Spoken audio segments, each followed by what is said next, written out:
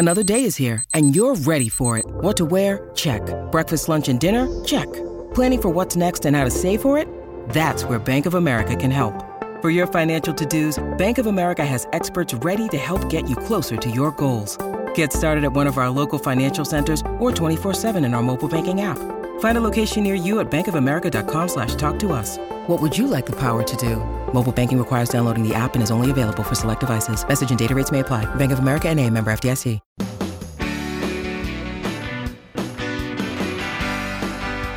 It's my pleasure to welcome you to the Clark Howard Show, where our mission is to serve you and empower you so you make better financial decisions in your life.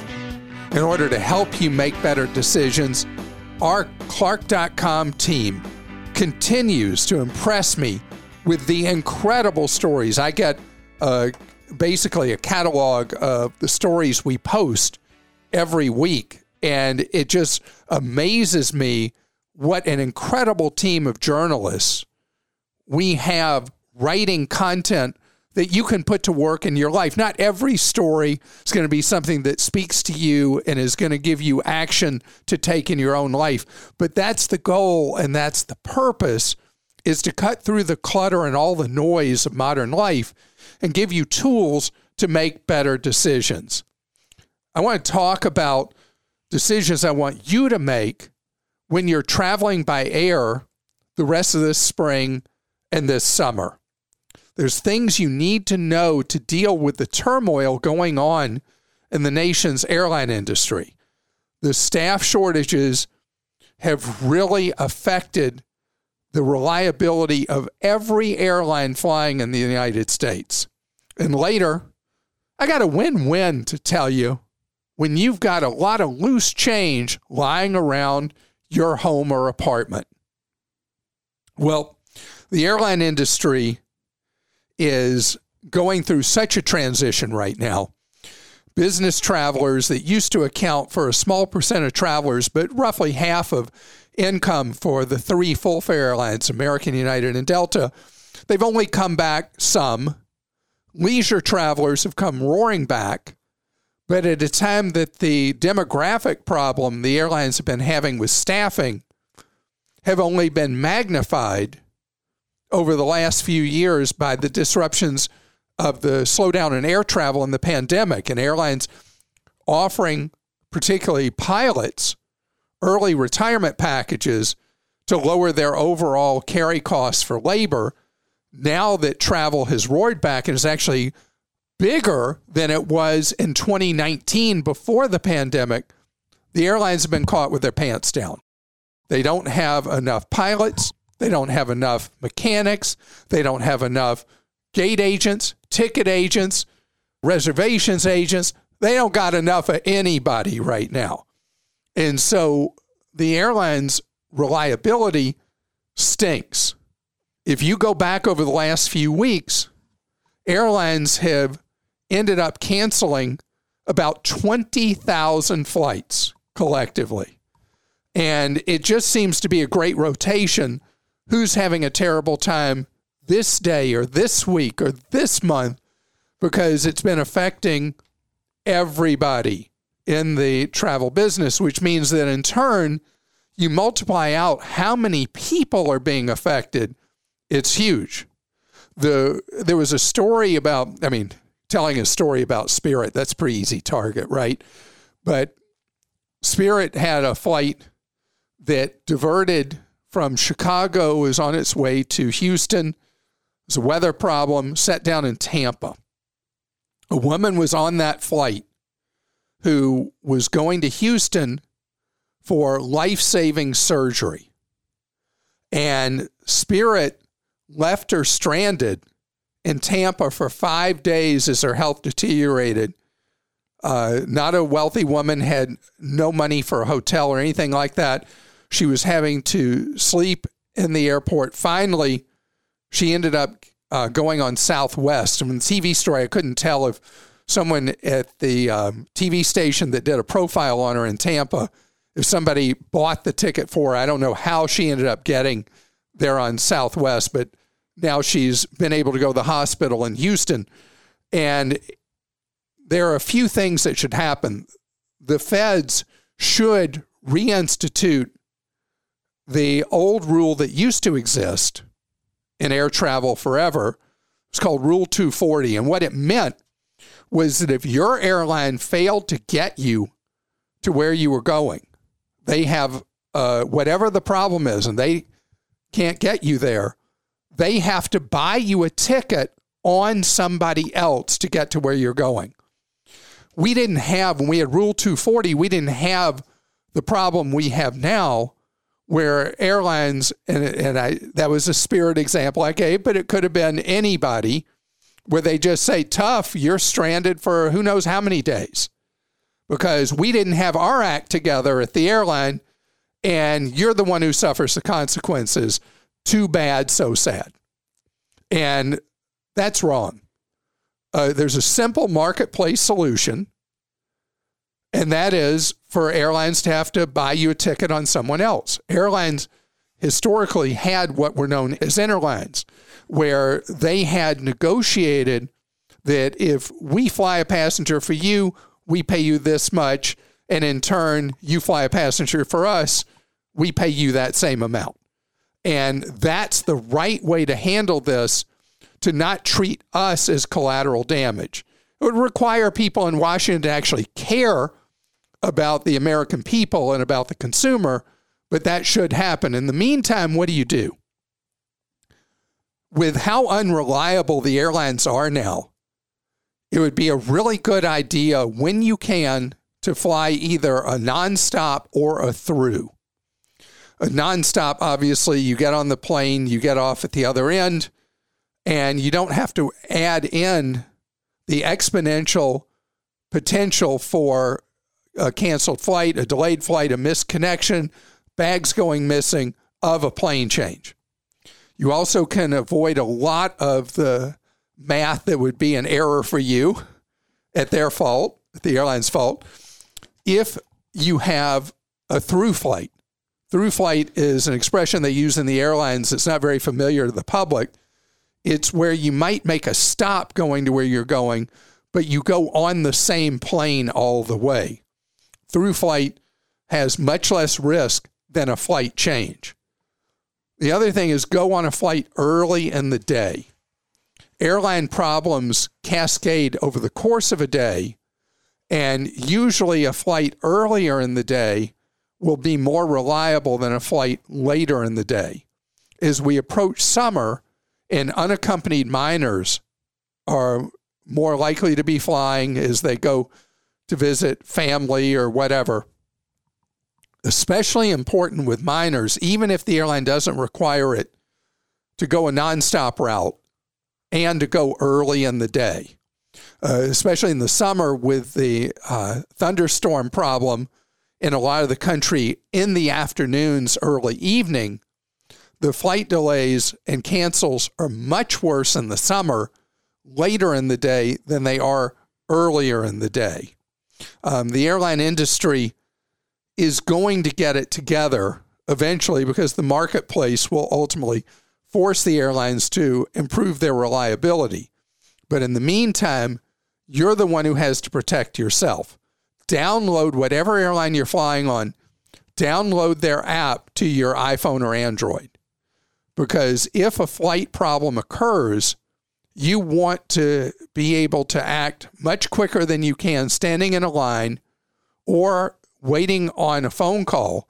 You want to see the airlines generally, when there's a flight cancel, will let you find your own alternative flight at no additional cost in their system by using the app. I also want you to know about apps like FlightAware, where you're able to track the movement of your flight hours before you're going to fly. So you can see, my flight is sitting on the ground 2 hours delayed in San Antonio. And it's not even going to be where I'm supposed to be till hours after I was already supposed to be where I was going. And so using the apps where you track the flight way earlier in the day eliminates the surprise, and you're able to scramble and rebook before the problems really become last second. And I love travel. And I hate to dwell on the negative, because even with the intense reliability problems from the airlines right now, most flights still go when they're supposed to. It's just the odds of you having a problem that leaves you stranded are much higher now, the chance much higher now than it used to be. And that's why you have to be prepared. And Krista joins me now to pose some questions to me that you've posted for me. Yes, I have a few about travel. Elaine in Florida says, we are planning a trip to Europe with a stopover in Reykjavik for a few days in the second half of September. Someone told us there is a high pressure to take out car insurance at the rental agency, and upon return, they put your car on a lift to examine it thoroughly, looking for common damage from loose gravel. Do you recommend the insurance? So, Elaine, the thing in Iceland is most people don't go off-roading in Iceland in the rental car. The rental car contracts prohibit that. But when people go further afield in Iceland, a lot of the roads are earthen or gravel. And that's when the damage does happen to rental cars. So if you're staying on the main routes in Iceland, then you don't have to buy the insurance, particularly if you have a credit card that provides primary coverage for temporary use of a rental car, which, depending on the card, is either 14 or 15 days of use. You're going to be using it a whole lot less. Iceland, though, is one of the destinations that really strong arms you to take out insurance at the rental car counter. And other places, Ireland, they're really tough. Israel, they're really tough.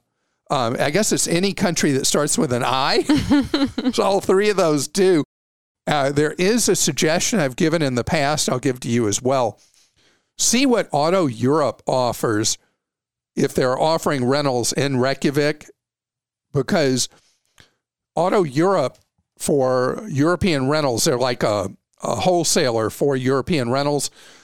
Their plans usually come with basic insurance already included, and the rates are competitive with other car rentals usually that don't have coverage included in the rental. And I'm jealous. I've twice been booked to Iceland. Both times I wasn't able to go. I've never been there, and it's one of the end travel destinations. Staff trip. This is from Mary in Georgia. I'm planning a trip, and the hotel gives a 35% discount hero rate for healthcare workers. Before booking, you must be verified with ID.me. Of course, they ask for your social security number, and I'm hesitant to give this information. I'd be happy to give my nursing license, but that is not an option. Am I being overprotective? So here's what I say about social security number. I always want you to be skeptical and reluctant to ever give your social security number. In a circumstance like this, it's the verification process involved. You always stand the risk that their database would be hacked into. But this is a worthwhile reason, because you're judging a 35% discount versus what you know you get versus a possibility that they'll be hacked and your social security number will be compromised. In this circumstance, the certainty of the big discount outweighs what you would actually have at risk with your social. But before you accept by face value that the 35% discount is the best you can do, go see what a property you're interested in would cost using one of the hotel discounters like Priceline, potentially Hotwire. You may find that you are going to get a discount as large as 35% or greater where you're intending to stay than you would get with the nursing discount. And thank you so much for being a hero through COVID, repeatedly putting your life at risk to save the lives of others. And this is from Andy in Mississippi. I just heard news that my city is planning on adding a stop to the Amtrak route toward Atlanta. I want your opinion on traveling via railroad. Is it cheaper than driving, and is it safe to travel with Amtrak? It's totally safe to travel with Amtrak. Is this the reliability theme podcast? Because Amtrak, on their longer routes, like the routes that go outside of the Northeast corridor, although people in the Northeast, please don't fire back at me about how unreliable your trains are. The greater unreliability with Amtrak involves the long-haul routes, because Amtrak shares the track in most cases with freight lines that have priority on route. And so the delays are really, really mind-numbing on Amtrak's long-haul train service, and not Amtrak's fault. I know everybody loves to beat up on Amtrak, but that is not their fault. As far as being cheaper than driving for one individual, if just one person's going, the train would almost certainly be cheaper. But if two or more are traveling in your own vehicle would likely be cheaper per mile than taking the train. Some people take the train out of nostalgia, though. Do you remember when you and I got stranded after a series of meetings in New York? Mm-hmm. And there was a blizzard that shut down all the New York airports. When a plane went off the runway first at Delta plane went off the runway at LaGuardia, and then all the airports closed. And I had to be across the country the next day, and we took an Amtrak all night long to Baltimore Washington International Airport. And the funny thing was we were so hungry, and we went to the dining car. Let me tell you, this is not the dining experience of old on Amtrak. It's not the Queen's train. It is definitely not, but it got us there. It did. It was great. We got our flight out of BWI, and all's well. I love trains, actually, yeah. Well, I have shared the story in the past, but not in a couple of years, about what I do with accumulated coins. And do you know, we have a huge problem in the country. You go to so many retailers or restaurants, and they've got the signs begging for coins. Well, you can help out, and it might help you in dealing with the national coin shortage coming up. So I do this thing where over time, you just accumulate change. And what's funny is I almost never use cash anymore. I know this is terrible for retailers, but I have this wallet that I got for $9 that is one of those that has a pop-up thing for your credit cards, and then it's got a little clip for cash, and I don't even know how much cash I have right now. Okay, you're going to be disappointed in me how much cash I'm carrying. 20, 40, 60, 70, 80, $80. I guess that's not too much cash to be walking around with. But I can't remember the last time I actually used the cash. Problem is, over time, somehow, I don't know, it's almost like magic. We end up with all these pennies, nickels, dimes, quarters, and there's still a fair amount of people use cash. Retailers, restaurants are like pulling their hair out because they can't get any coins. You know, the banks that service them are out of coins. I mean, this is a real problem when you're trying to conduct business. And you can help out. I don't want you to carry around a sack of coins every time you go out and pour them out on a counter at a business. That's too much of a good thing, particularly when there's a line behind you. But I have repeatedly used Coinstar, where they have the machines all around the country, and you go there and Coinstar rips you off to the max if you just turn your coins into cash. I never do that. I turn them into at par. In other words, whatever number of coins I put in, I get a gift card kind of thing for a place that I know we're going to use. Last time, my wife has a desire from time to time to pay too much money for coffee and go to Starbucks. So I gave her last time an $87. I had $87 in loose change hanging around. And I gave her the Starbucks. It's almost like a paper receipt that has a code on it or whatever. And you use that and you're able to use it at Starbucks. Amazon off and on as a participant in it. If you're a regular Amazon Prime member, you can use it against purchases on Amazon. Right now, we need to stretch every penny, right? Forget stretching every dollar. We need to stretch every penny at a time of rising prices. And that change sitting around isn't getting better with age. It's losing value with age. So gathering up all those coins, going and turning them into money, the money equivalent that you can use at different places, pushes coins back into circulation. And that's good for you. What I'm stunned about is we keep having complaints from people that their bank, whatever bank they do business with, charges them to accept their coins. I mean, who ever heard of such a thing? But anyway, you can avoid that by being a credit union member and not being charged a fee to turn your coins in and add them as a deposit to your account. Or you can do what I do, just go and pop them in the machine. It feels kind of like reverse Las Vegas. You know, Las Vegas, I break out in hives. The whole thing of losing money in some clangy machine just really upsets me.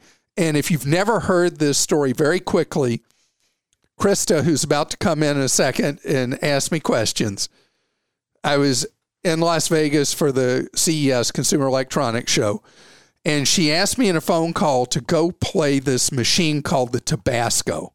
This traumatized you because you did tell this recently. It drives me crazy. And so I had to go to 3 casinos till I found a Tabasco machine. A guy looked it up for me in this book, and he said, "Oh, it's over there. Let me walk you to it." I lost your $20 in like 4 minutes in that machine. I was in a bad mood for hours. I'm very sorry. This was many years ago. And I can't get over it. I cannot get over it. You know, you're supposed to let things go. It's not healthy for you. I can't seem to let that go. So when I go to the Coinstar and it goes clang, clang, clang, clang, clang, clang, and then I end up with money out of it, you know, that I can actually go use. It's the opposite feeling of your Tabasco machine. Let me go with you next time and we'll film that and we'll put it on our social media channels. Your excitement about doing the reverse casino. Yeah, I do like having money to spend, not money that I spent throwing it away on your stupid Tabasco machine. I'm sorry. Won't ever happen again. You want to get to some questions? I would. Okay. And so would everybody listening. They don't want to hear about my angst with casino gambling. This one's from Peter in New York. Speaking of things that we don't do much anymore, using paper money and stuff, he says, I rarely write physical checks anymore, but one time I do is when paying Uncle Sam at tax season. I always like to keep copies of the canceled checks forever. This year, my check to the state of New York went through and I kept my digital copy of the canceled check, but my payment to the U.S. Treasury for the first time ever was deducted from my checking account via ACH. Even though I physically wrote them a check. I immediately called my bank, who were aware of this practice, and they suggested keeping the statement that reflected the transaction and that the statement would then act as proof. Also, if push ever came to shove, my bank said they would write a letter on my behalf, signed on their letterhead, indicating that I had indeed paid the U.S. government. Overall, I don't like this new practice, but at least I feel like my bank is behind me on it. What do you think? So this all goes back to a piece of legislation called Check 21, which was passed after the September 11th terrorist attacks, 01. I think it passed maybe in 02. And it's just been steadily spreading. The idea was to go to electronic records so that if paper checks were destroyed, there was still an electronic record. And now, steadily, retailer by retailer, in your case, the IRS, anybody who still takes checks, which is a smaller number of organizations, they will. Have you ever seen it? I don't know if this ever happened to you at a retailer. I watch people in line where they'll hand over a check and the person will put it through the register. Mm-hmm. And they'll hand them back their check and a register receipt showing that they processed their check electronically. The idea of a traditional paper check has actually already vanished in a number of countries, and we're kind of a laggard on that. So what do you do instead? Well, a lot of credit unions and banks now store an electronic image that is accepted as proof of every check you write. And with that electronic image that is actually in some cases better than having shown you wrote a check, because it shows not only was the check written, but it also cleared, is in this era potentially a superior form of proof of payment to what we had in the past writing a check. It is uncommon now for a financial institution to actually return your checks to you. They usually do the digital image and then they destroy your check. The paper doesn't exist anymore. So just know that is where we're headed. And it's just been a generational move that will get more and more ingrained in how the payment systems work. From Nate in Oklahoma, I am a fairly new employee working for the federal government. I was wondering if it would be smarter to fully fund a Roth IRA before contributing to the TSP or vice versa. I'm already doing the 5% match in the TSP, but I'm unsure which option is better after that amount. So, Nate, definitely do the TSP. The Thrift Savings Plan is the lowest cost retirement plan offered in America. I know everybody assumes the federal government messes everything up. They did this right and did it better than anybody else. So you can do the Roth TSP. It's not identical, but it's the same basic idea as a Roth IRA, but it's run at so much lower a cost than even the low-cost providers typically that it's superior to put that money into your TSP, your Thrift Savings Plan, than it is into your own Roth IRA. Now, there is one disadvantage. Last time I said this, that somebody wrote in to disagree, and that is money in a Roth IRA is flexible, and that if you need to have access to it, you can pull your contributions out at any time, tax and penalty free. You don't have that same flexibility with a traditional employer-provided 401k or with a TSP. And I want to tell you, I appreciate all your questions. I'm sorry we didn't get to all the emails sent in to us, but if you'd like one-on-one advice, do you know that's a free service we've offered for just short of 30 years? You can talk with someone at the Team Clark Consumer Action Center 5 days a week, 6 hours a day. You can see the full scoop if you go to clark.com/CAC, or you can call in at 636-49-CLARK.